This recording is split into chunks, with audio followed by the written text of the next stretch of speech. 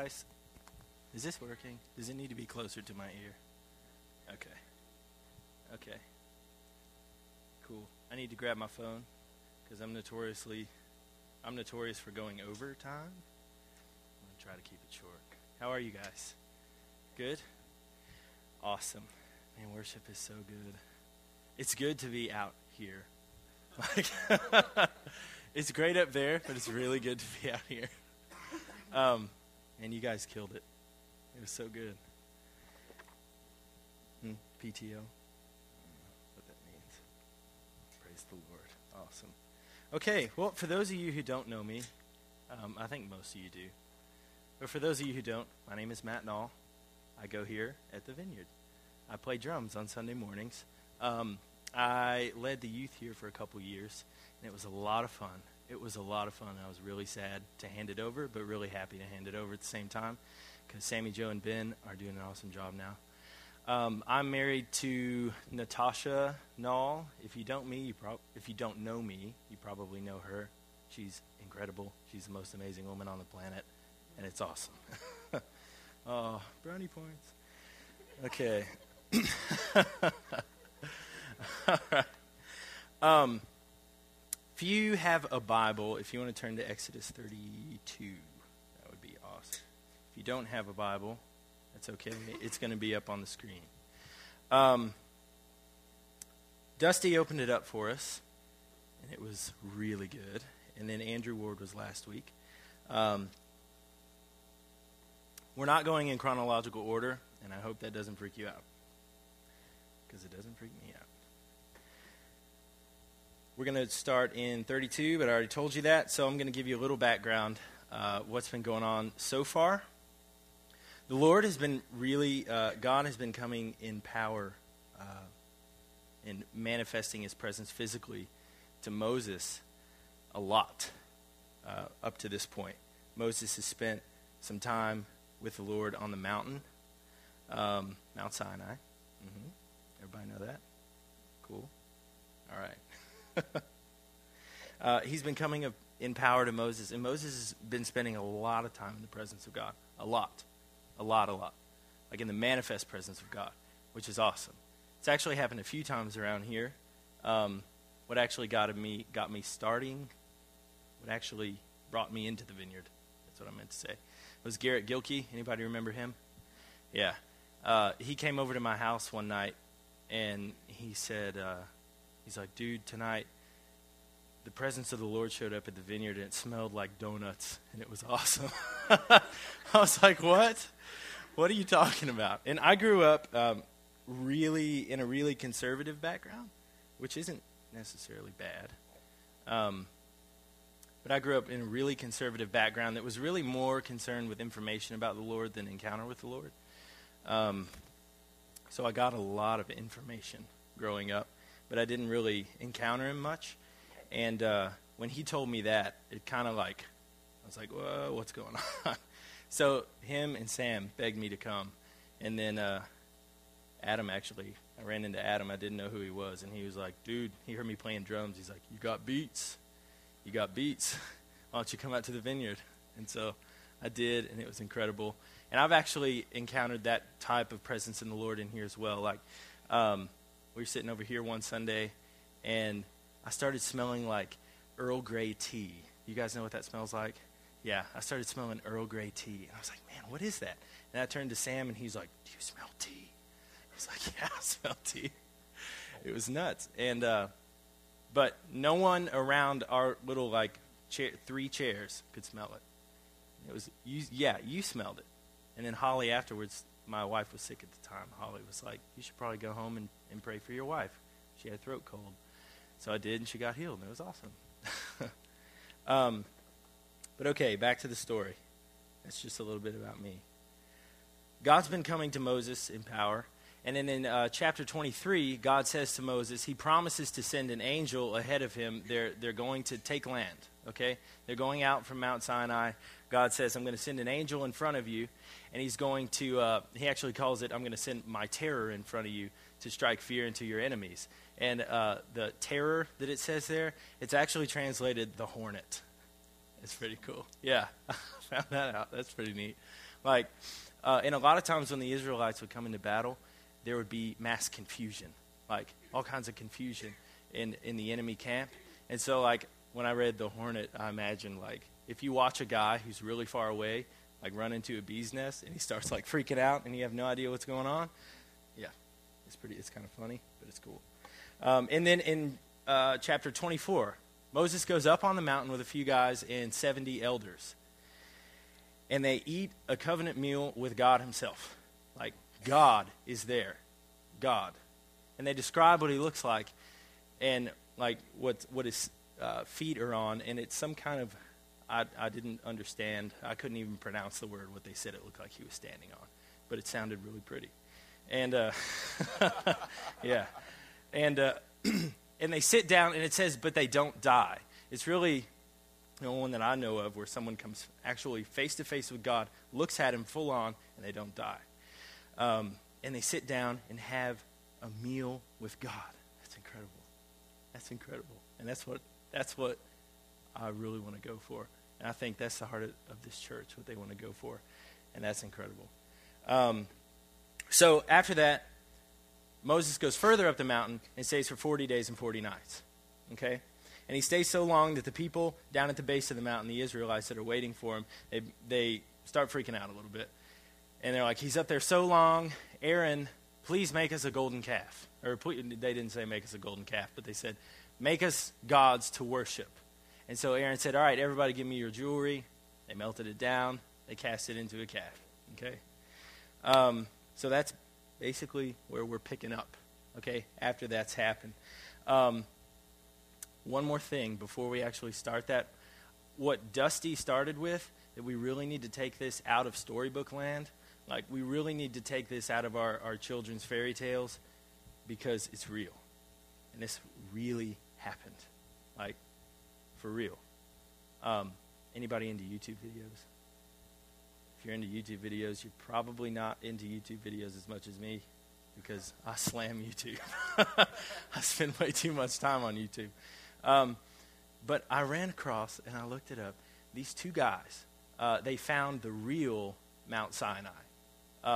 Traditionally, the traditional Mount Sinai that's actually not the real one, during the Crusades and everything, when the king and queen came through, they said, this mountain looks gorgeous. It must be Mount Sinai. It looks like it.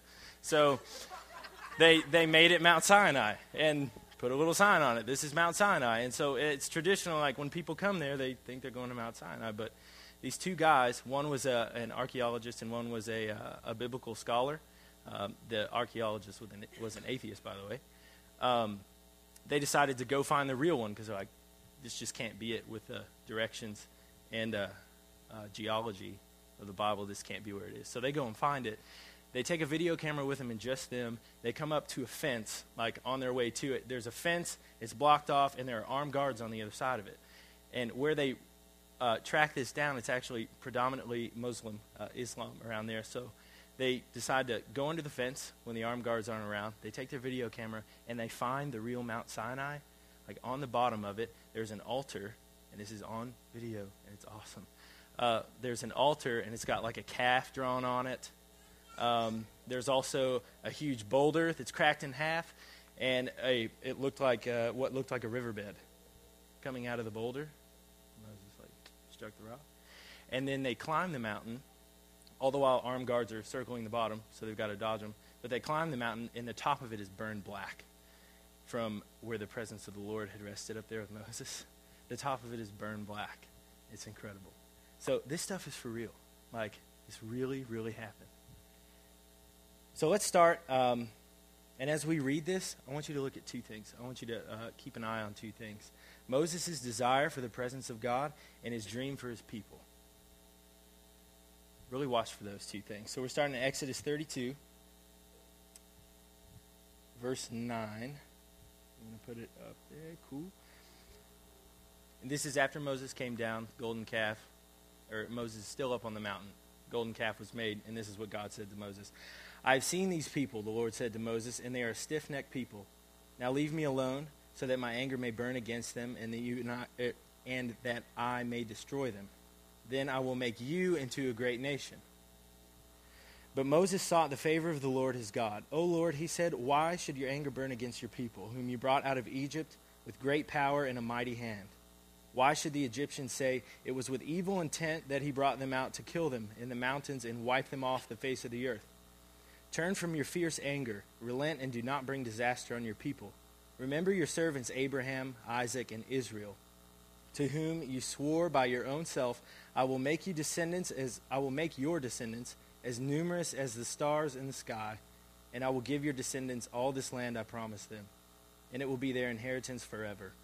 Then the Lord relented and did not bring his people the disaster he had threatened. So God threatens destruction, but he still offers Moses, he still offers to fulfill the promise through Moses that he made, which is really, really interesting. He says, I'm going to destroy these people, but through you I will still fulfill the promise.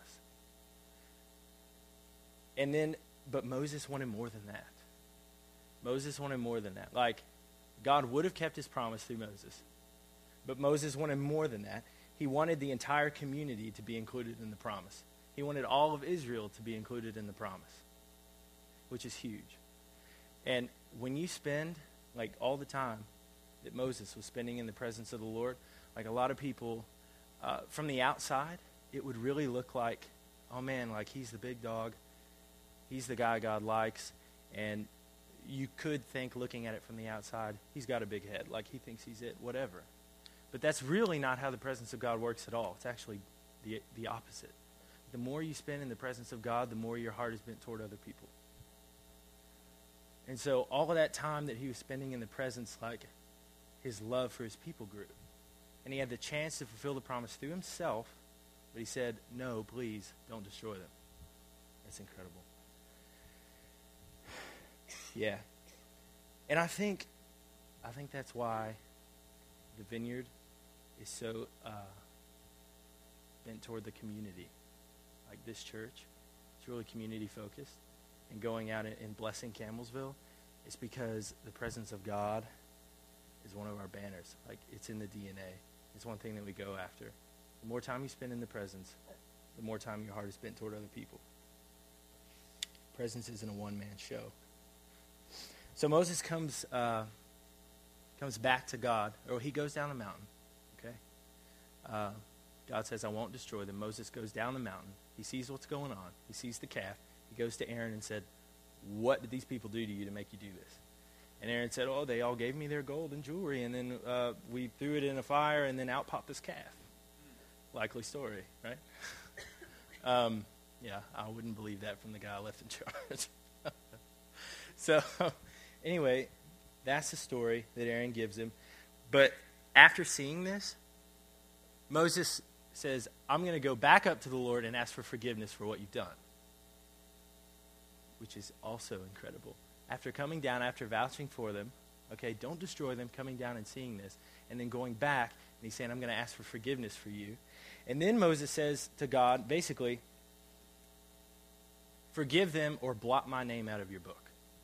He gives God, he basically gives God two choices.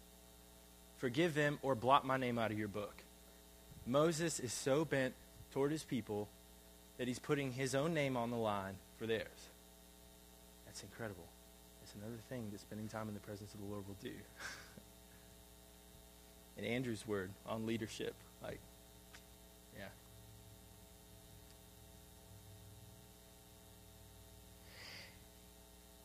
Yeah, again, you see there Moses' desire for his people, but God's response in Exodus 33, verse 3, he basically says, did I give that to you?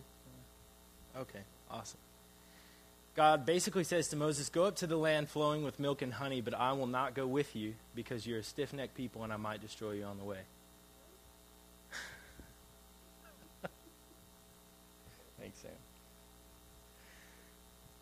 God also says, he says, I'll send an angel with you. I'll send the angel we were talking about back in chapter 23. Is that what it was? Did I write it down? Yeah. 23. He says, I'll send the angel with you that we were talking about, but I'm not going to go with you because you guys are stubborn and you're stiff-necked.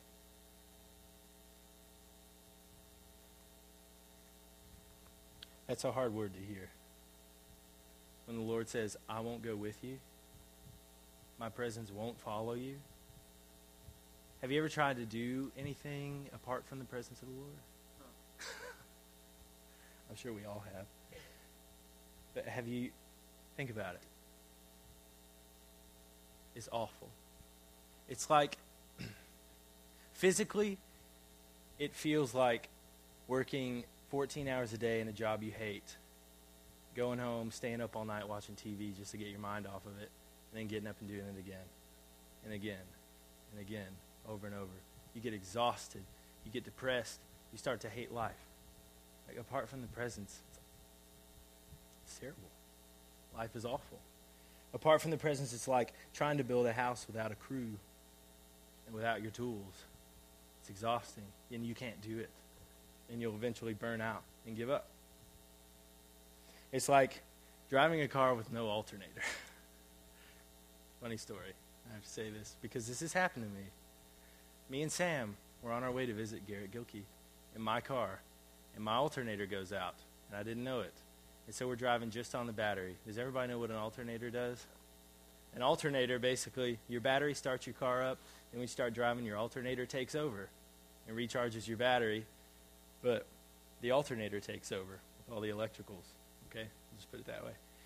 And my alternator went out, and we didn't know it. And so the lights keep getting dimmer and dimmer in my car, and we're like, we came from Campbellsville, and we get to Litchfield, going to western Kentucky, and we're coming up on the Litchfield exit, and like my lights are going out.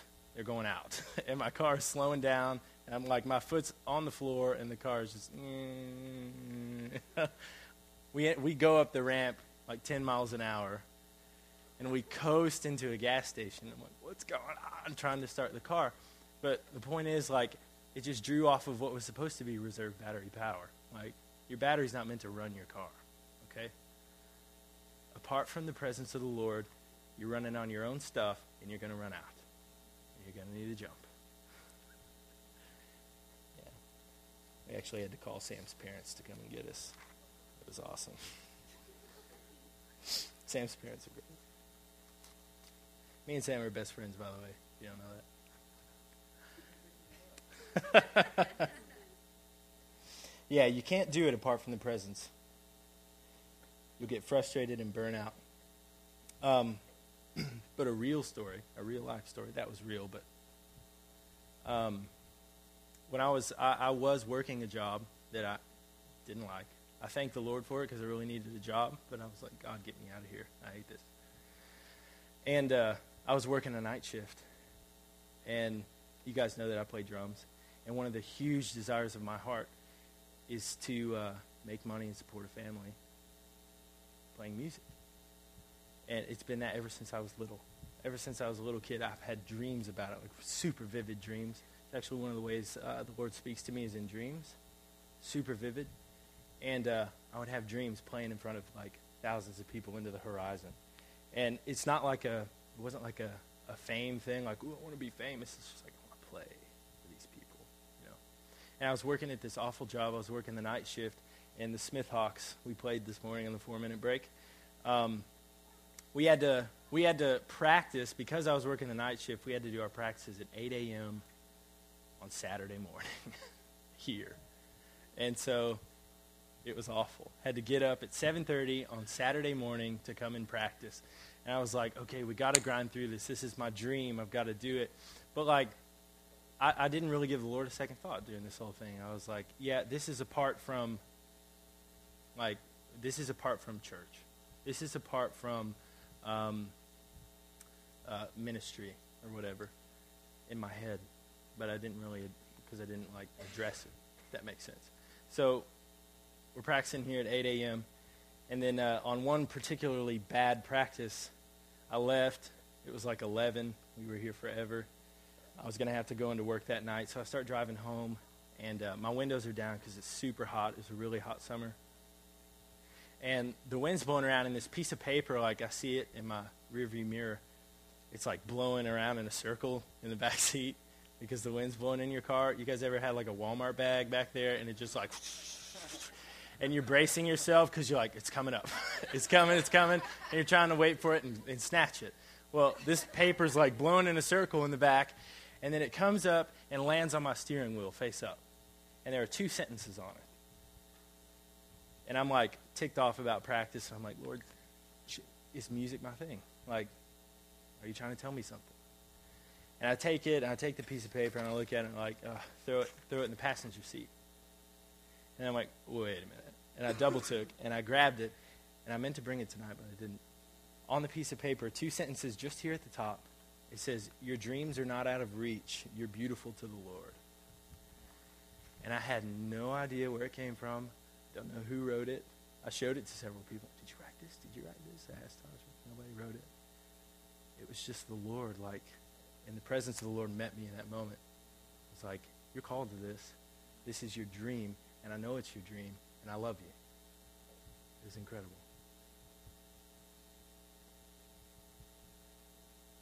When you spend time in the presence of the Lord, your desires are, we use the word purified, like, and he knows your desires. When you spend time in the presence of the Lord, well, the Bible says that. Delight yourself in the Lord, and he'll give you the desires of your heart. We'll get to that in a second. I jumped forward a little bit. Sorry. So Moses goes back a 3rd time after God says, I'm not going with you. You can go ahead, but I won't go with you. Moses goes back a 3rd time. Before he goes back, they had this thing, they called it the tent of meeting. And Moses set it up to where if anyone had an issue or a request, they could come to the tent of meeting, meet with the Lord, and submit their request. Meet with the Lord. And I'm not talking about like, oh, I guess you're in here. Like, the Lord would show up in a pillar of cloud, and you could talk face to face with God in the tent of meeting. And Moses, from what we can tell, Moses and Joshua were the only 2 that would go in. That's insane to me. Like, dude, I would come up with any reason to go in there. God, my hair is too thick. It looks like a mushroom on my head. Like, I would come up with any excuse to go in there. But what the people would do, they would come out of their tent, they would watch Moses walk through the camp, watch him disappear inside the tent, then a pillar of cloud would come down, and when the cloud came down, everyone got on their knees. But it was open to these guys. Like, it was open to them. They could have come. Moses spent a lot of time in the presence, and it was open to everybody else. It's actually still open, by the way. But Moses, during this tent of meeting, and the tent of meeting, it also shows Moses' heart towards his people. Like, he set this up. He wanted his people to live in this relational, like, in a presence. He wanted a presence people. Like, he wanted his people to interact with God. But, because they're stiff-necked people. But Moses goes back, Exodus 33, 12 through 14. Let's go there. I'm just going to read it off of that. That's cool. Moses said to the Lord, you've been telling me, lead these people, but you have not let me know whom you will send with me. You have said, I know you by name, and you have found favor with me. If you are pleased with me, teach me your ways, so I may know you and continue to find favor with you. Remember that this nation is your people. The Lord replied, my presence will go with you, and I will give you rest. You have the rest of them? Awesome.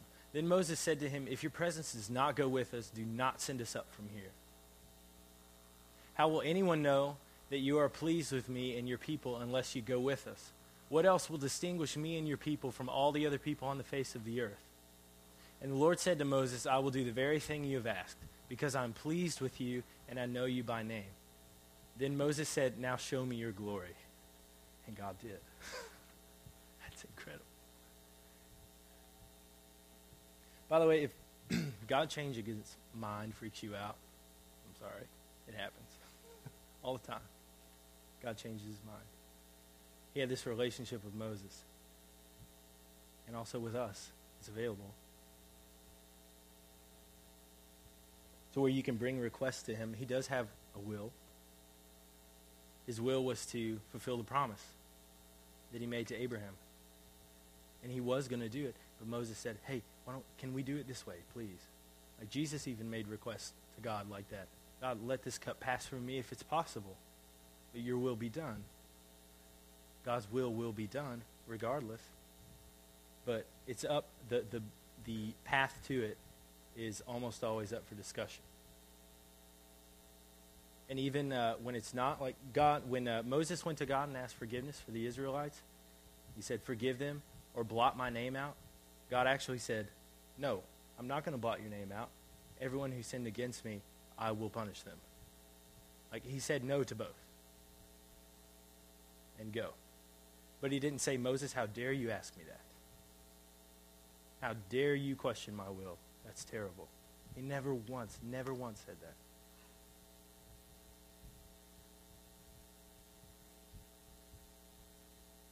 So 2 things. We got a couple minutes. 2 things to look at here that I kind of want to end on. We have to be presence people. And in that last passage that we read, if we're not, we're no different. If we're not presence people, if we're just about more information, if we're just about, oh, in this chapter, in this verse, God said this, and it matches up with what it says over here. Ain't that neat? The hornet. Ain't that cool? Okay. And go home and forget it.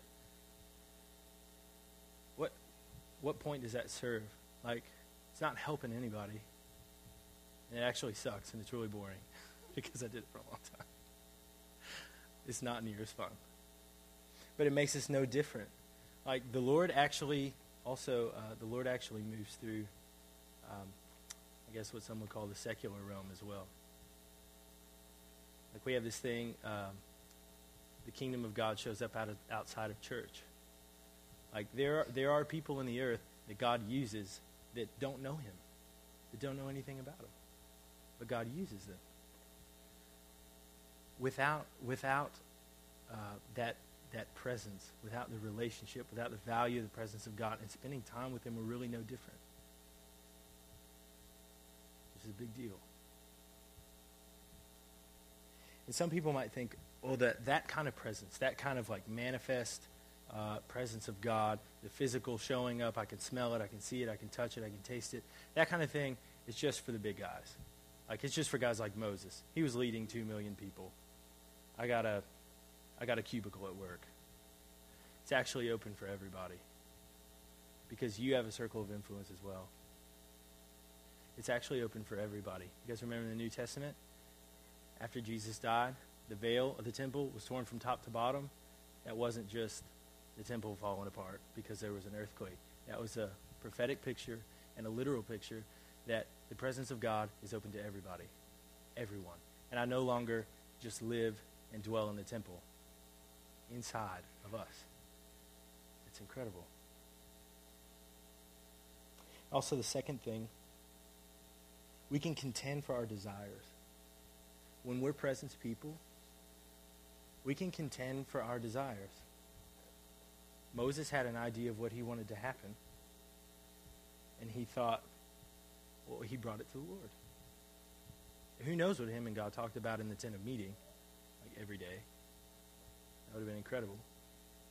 But we can contend for our desires, and it doesn't make God angry. He probably actually placed them there. Most of them. Like a lot of people are like, oh, desire will lead you down the path. Whatever. You'll die. You'll end up broken in the gutter. Well, like my desire to make money doing music, it's actually, oh, you guys know the typical, and I'm a drummer, which makes it worse. Like the whole typical guy who's like 45 years old and still thinking he can make it in music. I'm not talking about you, by the way. I'm not talking about you. The guy who's like, I'm not talking about you. No, okay, you gotta let me finish the story here. The guy who's 45 years old, still thinking he can make it in music, he quits every job that he has. Which you don't do. There you go. Quits every job that he has. He puts all of his money into his music. He goes nowhere. He's super irresponsible with it. Like, I totally forgot where I was going with that. I totally got lost in this.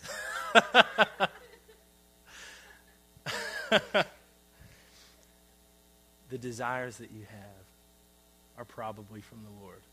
Like if money were no object, if resources were no object, if that was not an issue, what would you do?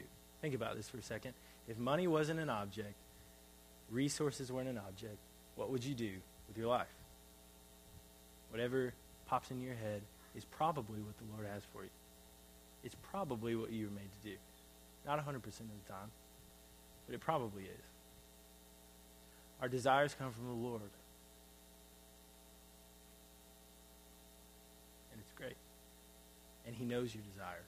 And he wants to fulfill them. And he wants to spend time with you. I think time is up for me. But who's on the ministry team?